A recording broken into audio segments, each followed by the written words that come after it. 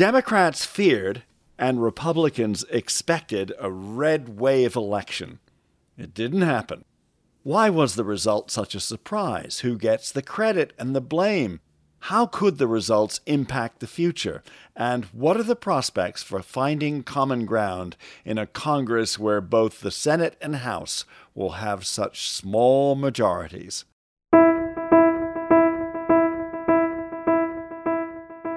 This is a special post-election episode of Let's Find Common Ground. I'm Ashley Milne-Tyte. And I'm Richard Davies. We hear from two of America's most experienced political thinkers, Democratic consultant Bob Shrum and Republican strategist Mike Murphy. Both men have decades of experience with political campaigns, and today they serve as co-directors of the Center for the Political Future, the Dornsife Center, at the University of Southern California. As you'll hear, Mike Murphy and Bob Shrum are good friends. While they disagree on many policies, they agree about the need to strengthen American democracy and reform primaries and voting systems. I asked Mike Murphy the first question. What are some lessons from the election?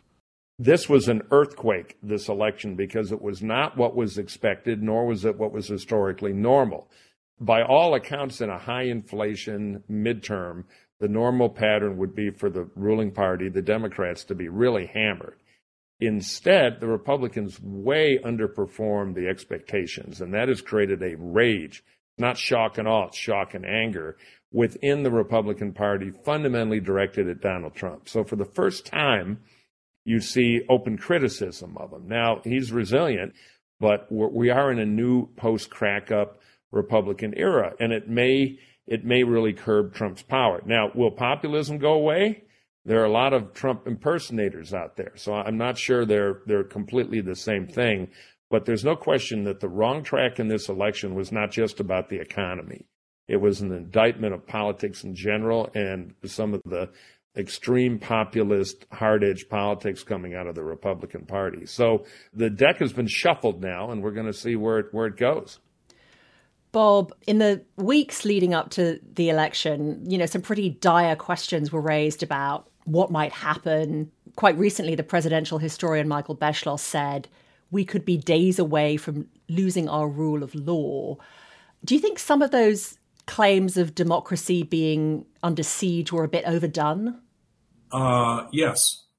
Where I think there was a danger to democracy was if we had elected a whole brace of these Secretary of State candidates who were determined to see to it that only Republicans could win in those states, no matter what way voters chose to cast their ballots.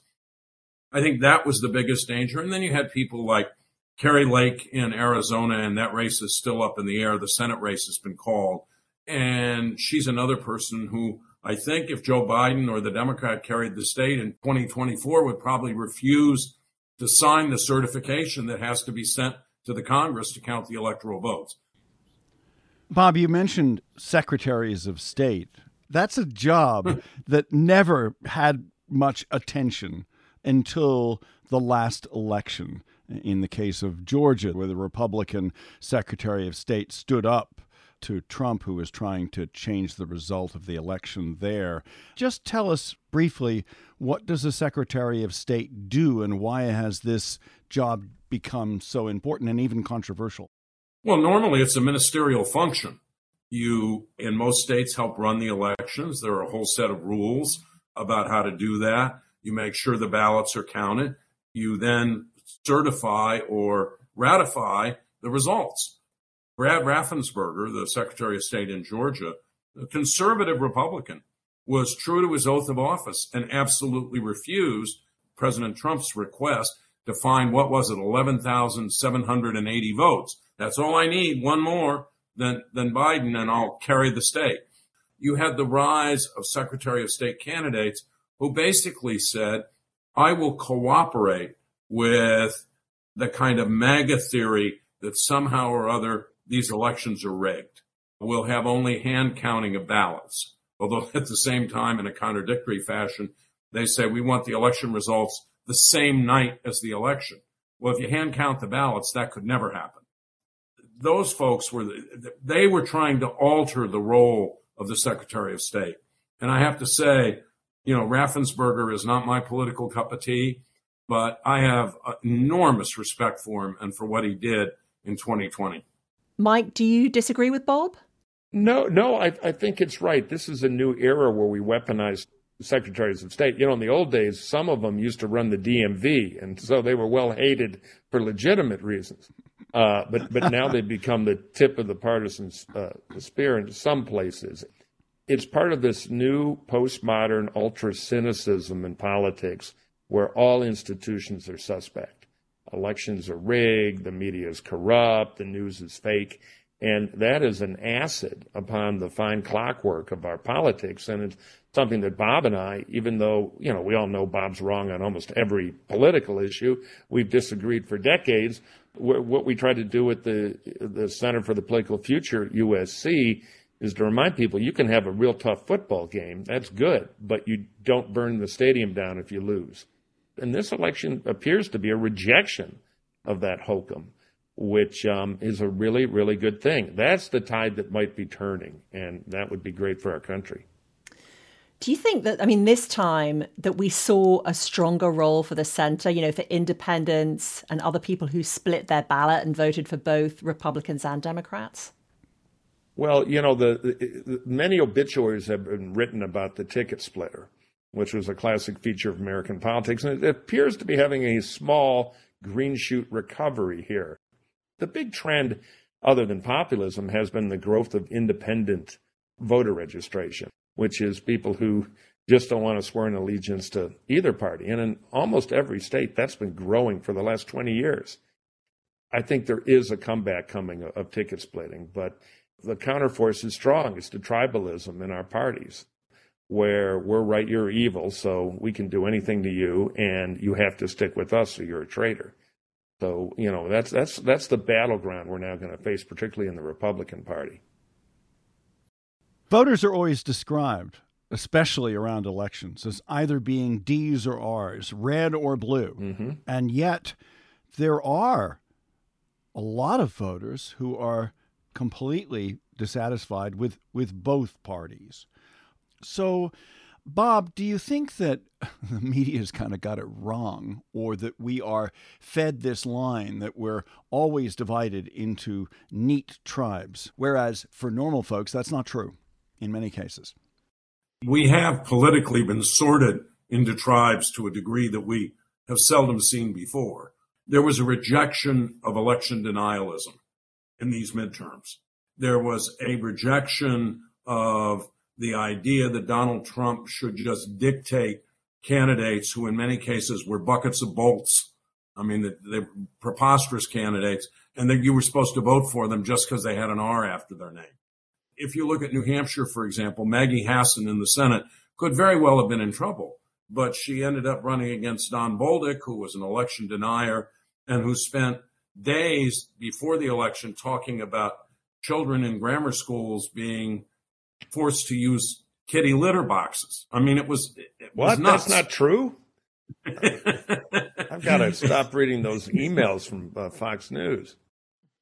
Maggie Hassan won convincingly, not by a little, but by a lot. I do believe there are many groups of voters, women in the suburbs in particular, moderate Republicans, who are tired of what their party has been giving them over the last 6 years. One of the things that happened here was that they deserted. So we didn't have the normal midterm. We didn't have a blowout. We didn't have a red tide. We hardly had a red puddle. We have a primary system that often rewards the extremes, right? Do you think it's time for open primaries where Yes. independents can vote, not just Republicans or Democrats? Yeah, we have some of that in California. I've always been for it. I think Bob has too, on the theory that you make the primary marketplace look more like the general election marketplace. Because you're right, when you have basically two groups at 12% of the electorate, 12 to 15, control it, it turns the general election into a magic trick where pick any card you want, you're always going to get either the ace of spades or the queen of hearts. And that's one reason so many people are frustrated with politics. They don't like their choices. Independents were +2 for Democratic congressional candidates, according to the exit polls. That's unprecedented. It's just unbelievable that independents would break that way. So you're both in favor of open primaries, allowing Absolutely. independents to come in. What about ranked choice voting, where voters are allowed to number the candidates by preference? Is that a good idea? Or what about ranked choice voting? Yeah, I'm inclined to like it myself. Go ahead. Well, we're going to agree again. I think it's good. It makes a lot of sense. In Alaska, I think Lisa Murkowski will be reelected. She'll be reelected because of ranked choice voting. Sarah Palin's comeback was squashed by ranked choice voting. It takes the tribalism out. It's a different incentive. It incentivizes candidates to be non-tribal and reach out. Yeah, and so you have Lisa Murkowski, who sometimes, by the way, for example, votes to confirm Democratic judges to the courts, sometimes votes with Democrats on other issues. And you have Mary Platola, the Democrat in Congress who succeeded Don Young, the Republican who had been there for 50 years. And she's the same kind of reach across the aisle person. Ranked choice voting rewards that. I think a voting system like that could unlock the fact we're down to only a few dozen swing seats. It could take the 25 we have now and get up to 50 or 60, which would loosen up politics in the House for more deal making the way it used to be. It used to be about 95 or 100 members of Congress between the most conservative Democrat and the most liberal Republican. Now it's narrowed to single digits. And ranked choice voting could start to undo that a little bit. Okay, so we promised our listeners Shrum the Democrat, Murphy the Republican. And I'm sure they tuned in expecting, a verbal tussle between you two. And yet, not only have you been agreeing with each other a lot during this interview, but you're also friends, even though you often worked in your past careers for opposing candidates. So tell us a little bit about that, how Murphy the Republican and Shrum the Democrat became good friends. Well, I'll let Bob tell the story. I just want to interject. We tend to agree on process repair, on fixing the car.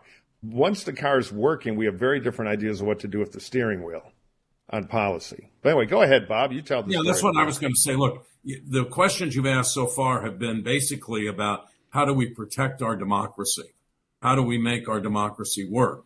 And I think we agree almost completely on what we ought to do here. I've known Mike 30 years or more than 30 years. We ran campaigns against each other. We were for different candidates almost up and down the board over and over again. But that doesn't mean you can't be friends. You don't have to pick your friends by their politics. Increasingly, that's happening in America. I have never felt comfortable with that. So when we were in the process of launching the Center for the Political Future, I called Mike and I said, let's have lunch at this Mexican restaurant. I didn't tell him why. And we went there and I said, we think you should be the co-director of the center. And he said, well, he'd think about it for a day or two. And then he came back and said yes. And it's because we're both committed to a politics where we respect each other and we respect the truth, where we debate from a common base of knowledge. Exactly. It's funny because people look at us sometimes in the modern politics like a freak show. You're actually friends. Well, the truth is I'm friends with plenty of Democratic consultants. It's not an odd thing. It's a historically normal thing. The very fact that people find it weird is kind of an indictment of our system because we self-select. I mean, here's a fascinating statistic that I think explains a lot of the polarization of American politics. We have about a little bit over 3,100 counties in the U.S., the kind of the key building block of the way we vote in our political system. Of those 3,100 counties, Joe Biden carried about 560 of them. Trump carried the rest. Trump had 85% of the land area. Biden had 15, but Biden had more votes because those counties tend to be bigger, and they're very different cultures in those two places. People live with people who think like they do. Biden's counties create 70% of the GDP. Trump's 85% of the land area and vast majority of the counties only create 30%. So there's this widening two Americas gulf. So I can sit in San Francisco and make a living with my brain and think, God, those morons in Alabama with their fried food and guns, they're evil, got to do something about them. And then I can go into the Deep South where they never miss a recruiting quota for the military when there's fighting to be done in the national interest and say, oh, those liberal elites are trying to destroy America with their woke socialism. And everybody's very happy hating the other. That is the poison that the country's got to get beyond. Mike Murphy with Bob Shrum. This is Let's Find Common Ground from Common Ground Committee. I'm Ashley. I'm Richard. We've got a special live public event to tell you about, and it's coming up 2 days after we've released this podcast. Yes, November 17th at 3 p.m. Pacific Time, 6 Eastern. Our podcast guest Bob Shrum will be moderating what promises to be a very lively conversation between Democratic political icon James Carville and former Republican National Committee Chairman Reince Priebus. You can attend this free event live at the University of Southern California, but space is limited, so register now. Find out details of the Finding Common Ground on the State of Our Democracy live event at our website, commongroundcommittee.org. And if you can't get there, you can also register online to watch it live. And if you're listening to this podcast after November 17th, go to commongroundcommittee.org to find out how to watch the recording. Now back to our interview. Mike Murphy gets the next question. What are the prospects for common ground in the country? I mean, do you think the country is any less divided after this election? If the politicians play it right, they could take the real lesson of the election and run with it. I was a little disappointed with President Biden's news conference. It's understandable because he did what Bob and I both worked for a million incumbents like Joe, who, well, thank God you finally heard about my accomplishments. Let me review them one more time. You owe me your vote for these reasons. And that's natural psychology. I've heard a lot of Republican candidates I've worked for say that, like, well, I'm going to go tell them what the hell I've done. They owe me their vote.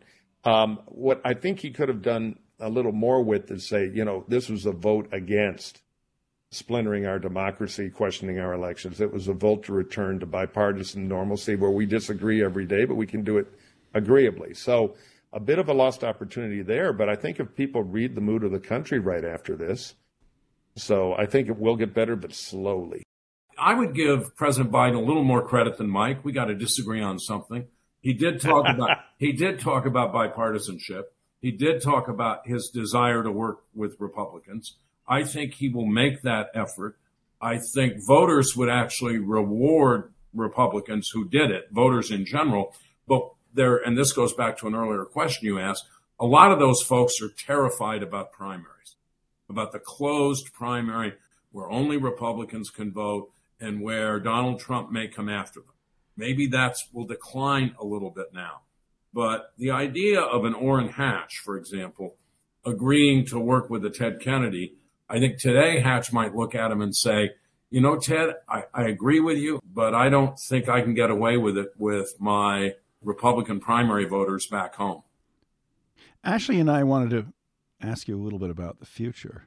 Both of you mentioned President Biden. At the 2024 election, he's going to be nearly 81 years old. Anybody who has watched Biden closely is seeing a man who is clearly not as energetic or maybe even as sharp as he was when he was chairman of the Senate Foreign Relations Committee years ago. I know the Democrats did better than people expected, but do you think there'll be pressure on Biden to step aside? Not a lot.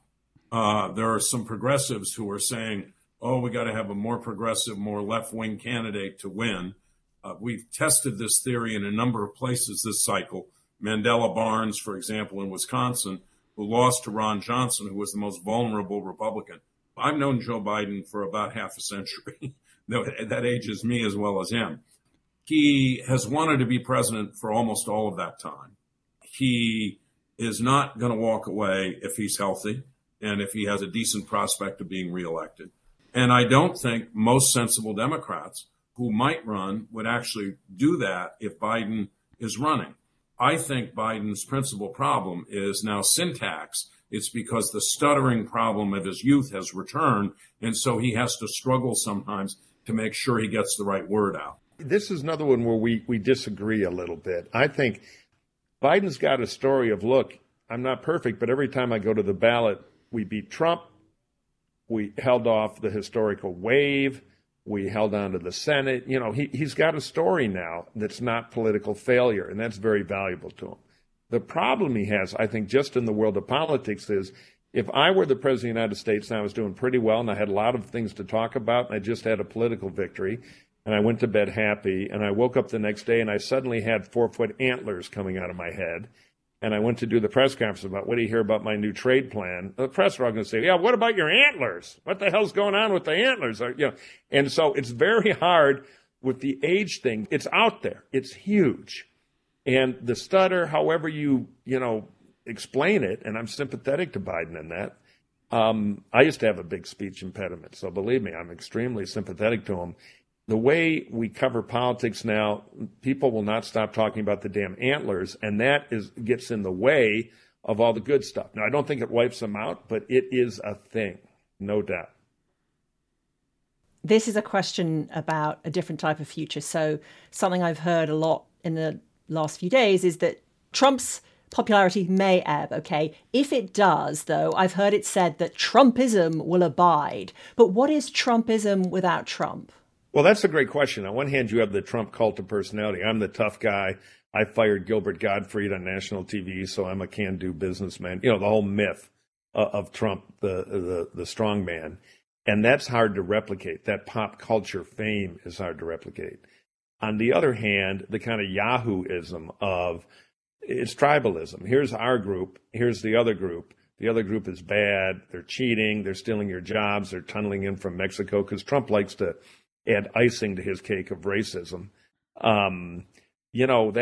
That posture has imitators now. Now, the good thing is the DeSantis does kind of a light beer version of it. Hawley, senator from Missouri, is trying to totally beat Trump. You know, there are imitators out there. Now, the good news, to the extent any of this is good news, is the imitators are cynics. They're impersonating Trump because they think that's how they get elected. And if the Trump formula starts to rot like old lettuce, they're going to change. And I'll take a cynic over a madman anytime, though not with any great delight. I think that new populist Republican Party, which you never hear about fiscal conservatism, it's all cultural resentment, grievance issues, that has grown some roots in the party now, and it'll be a while to de-weed them. I agree with that. I think Trumpism will survive even if Trump fades. Ron DeSantis, who Mike just mentioned, the governor of Florida, I think would be a very likely Republican nominee. Look, the Democrats went through something like this. It was politically unwise, not morally corrupt, as I think a lot of this is, in the 1980s. And finally, Bill Clinton came along and said, we have to have a somewhat different kind of Democratic Party. Not give up the basic values, but we have to sort of adapt it to the times we live in. If Trump runs and loses again in 2024, there'll be some rethinking in the Republican Party. If a Trumpist runs and loses, I think there'll be some rethinking. But it may take several cycles to get this out of the bloodstream of the GOP, if we, in fact, ever do. As you've mentioned, independents played a key role in the election, and leading up to the vote, ticket splitters, moderates, independents, they didn't receive a lot of coverage from the media. That's one trend that came out of the vote. But what are others worth noting? Bob? This is I think it's all the way back to 1934 to get a midterm election in a president's first term where the other party didn't capture any state legislative body that it didn't already have. That's unprecedented, and it tells you that there was something going on out there. There was a resistance to this proclamation of a red wave, of Trump-picking candidates, of the overturning of Roe v. Wade. I think it was a genuine popular uprising. You know, there's the old line that dogs don't like the dog food. Well, it turned out the voters didn't like a lot of what they were being fed by the Republican Party. Biden should have been the dominant issue. Dissatisfaction should have been the dominant feeling. But Trump made sure that he was center stage. And McConnell made sure that you got a Supreme Court that overturned Roe v. Wade. Unlike, by the way, Ronald Reagan, who in 1982, when he was appointing Sandra Day O'Connor, told his people that they could not ask her a question about her position on Roe v. Wade. That would be improper.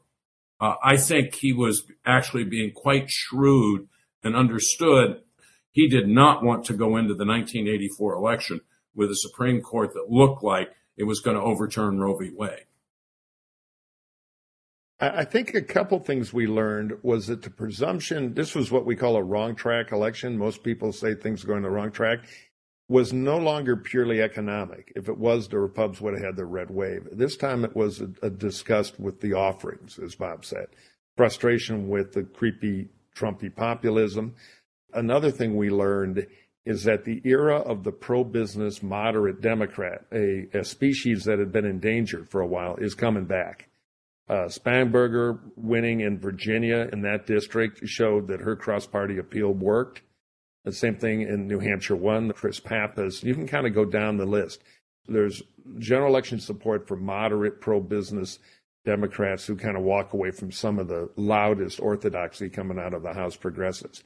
And what's ahead for the Republican Party? It's looking like it could be the beginning of a reformation, what we're seeing. And it's going to go either Trump again, or there's going to be a civil war in the party. And it'll be interesting, if not Trump, what it lands on for the great moment in American politics where we always find out who we are, which is presidential elections with big primaries. And it looks like we're heading to one. Might have one on the Democratic side if Biden decides not to run.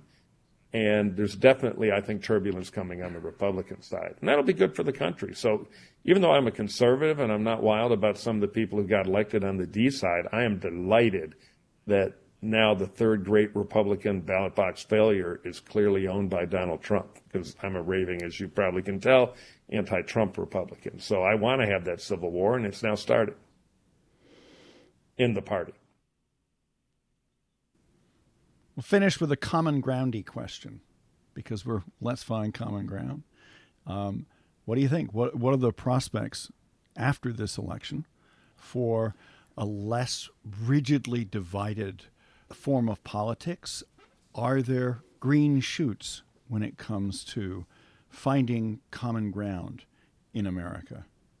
There should be. The message of this election is that that's what voters would like.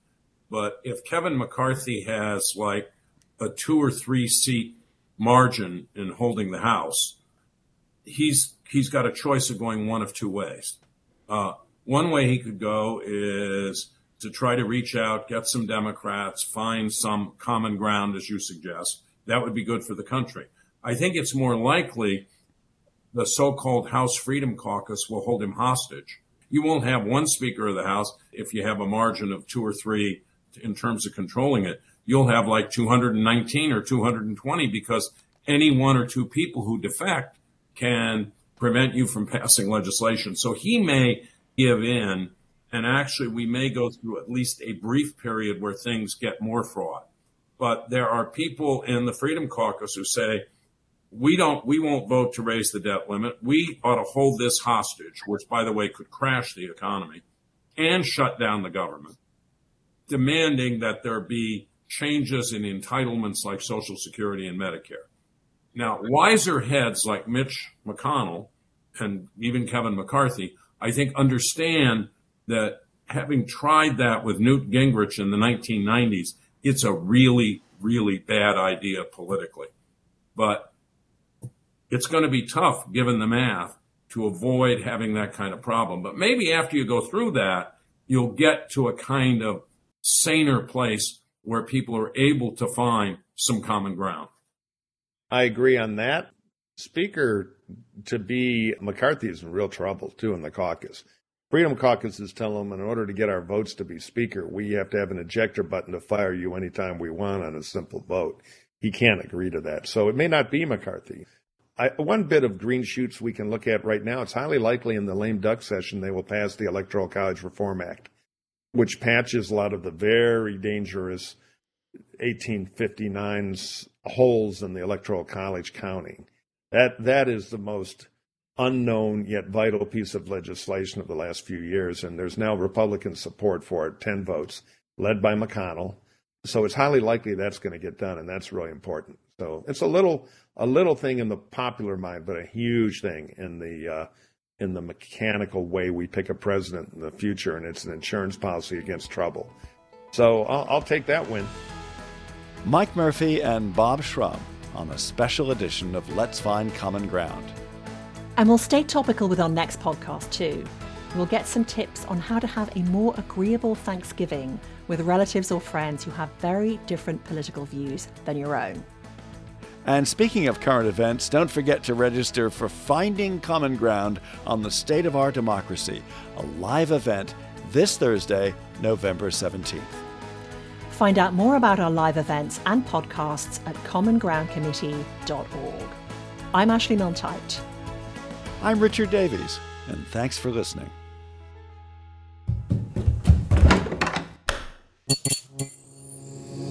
This podcast is part of the Democracy Group.